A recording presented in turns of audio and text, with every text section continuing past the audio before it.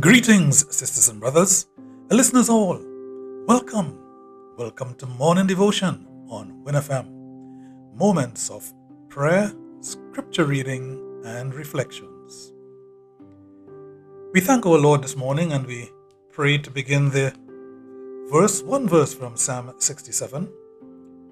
O God, be gracious and bless us, and let your face shed its light upon us. So will your ways be known upon earth, and all nations learn your saving help. Shall we pray? Heavenly Father, we thank you for bringing us to the start of this new day. Guide and protect us in it, we pray, that by your power we may not fall to temptation, we may not fall to sin, but that our thoughts and our actions will be dedicated to fulfilling your will and to pleasing you. We ask this in Jesus' name. Amen.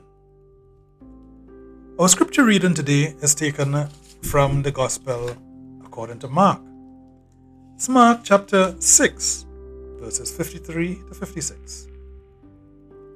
Having made the crossing, Jesus and his disciples came to land at Gennesaret and tied up the boat. No sooner had they stepped out of the boat than people recognized him and started hurrying all through the countryside and brought the sick on stretchers to wherever they heard he was. And wherever he went, to village or town or farm, they laid down the sick in the open spaces, begging him to let them touch even the fringe of his cloak.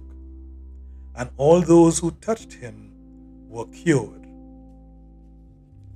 The Gospel of the Lord. Yes, we praise you, Lord. As we reflect on this scripture reading, my friends, we think of this hurrying to find Jesus wherever he was.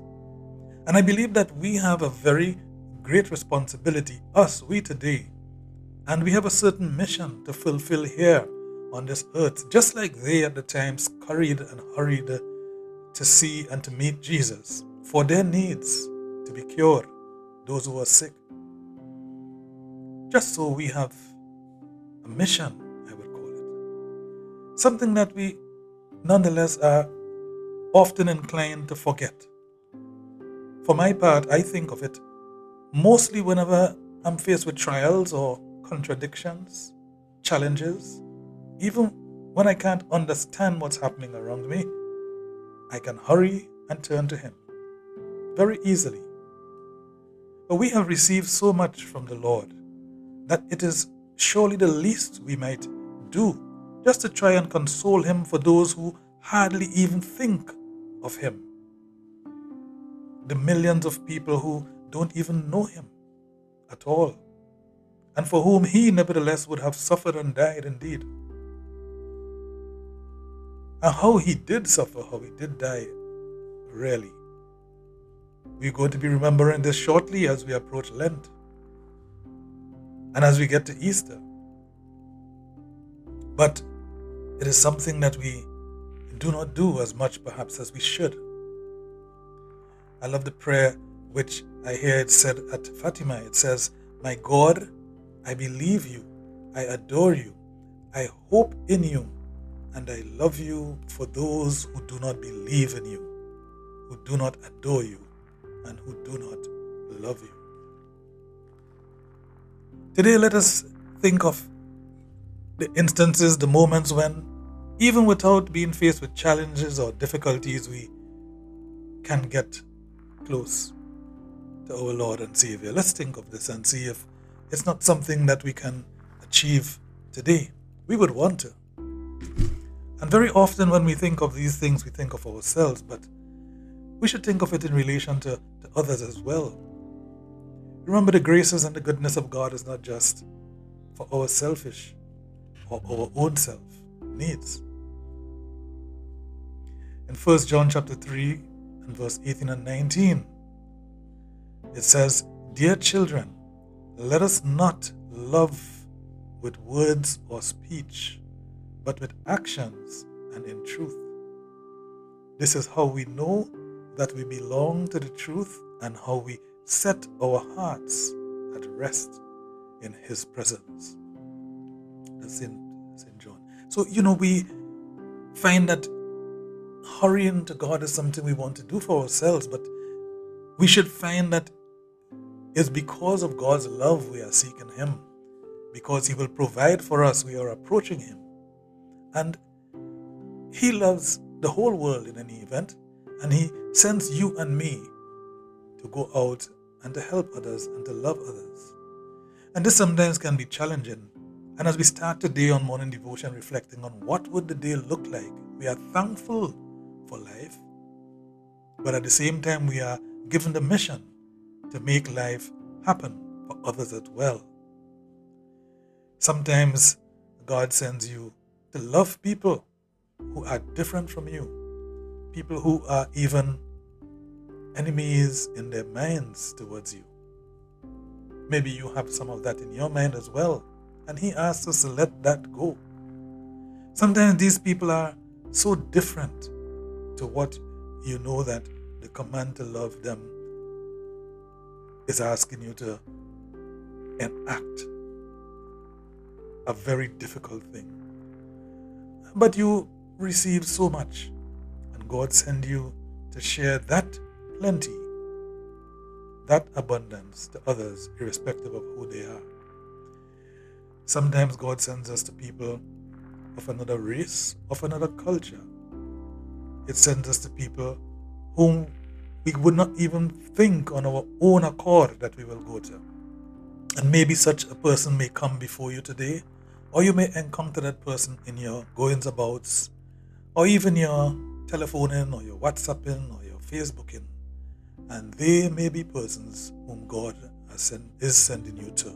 They may be there and they are waiting for you, expectant, or something, some person, some messenger, some message from God, and that may just be you. Pay attention to that, because hurrying and scurrying to God's presence is what the scripture told us the people did when Jesus tied up the boat from wherever they were. They learned He was there and they came to be helped, to be cured. What help do you need today? And it might well be that you may be the channel to help someone else tomorrow. Someone's journey to brotherly love might be your waiting for brotherly love as well. Nothing can be more dangerous, my friend, than keeping wicked companions. So we are not saying that you keep the devil as your companion, or that you approach the devil knowing that that is the devil. We say we communicate not with the infection and vices of the negatives within us, neither do we reach out to the negatives and the infections that are before us. No, we are speaking of beginning a day and going through a day where we spread some brotherly love, some sisterly love with God's children as well. We take this poem of reflection. I see all, I know all. When you think things are falling apart, remember I am unshaken by the storms of earth life. I am undeterred, unrattled, undazzled by the problems that bother you. I'm on my throne in heaven and have ordained great things for you. Don't be discouraged ever. I turn trouble into triumph. Nothing can defeat you when you have me at your side. Be strong today.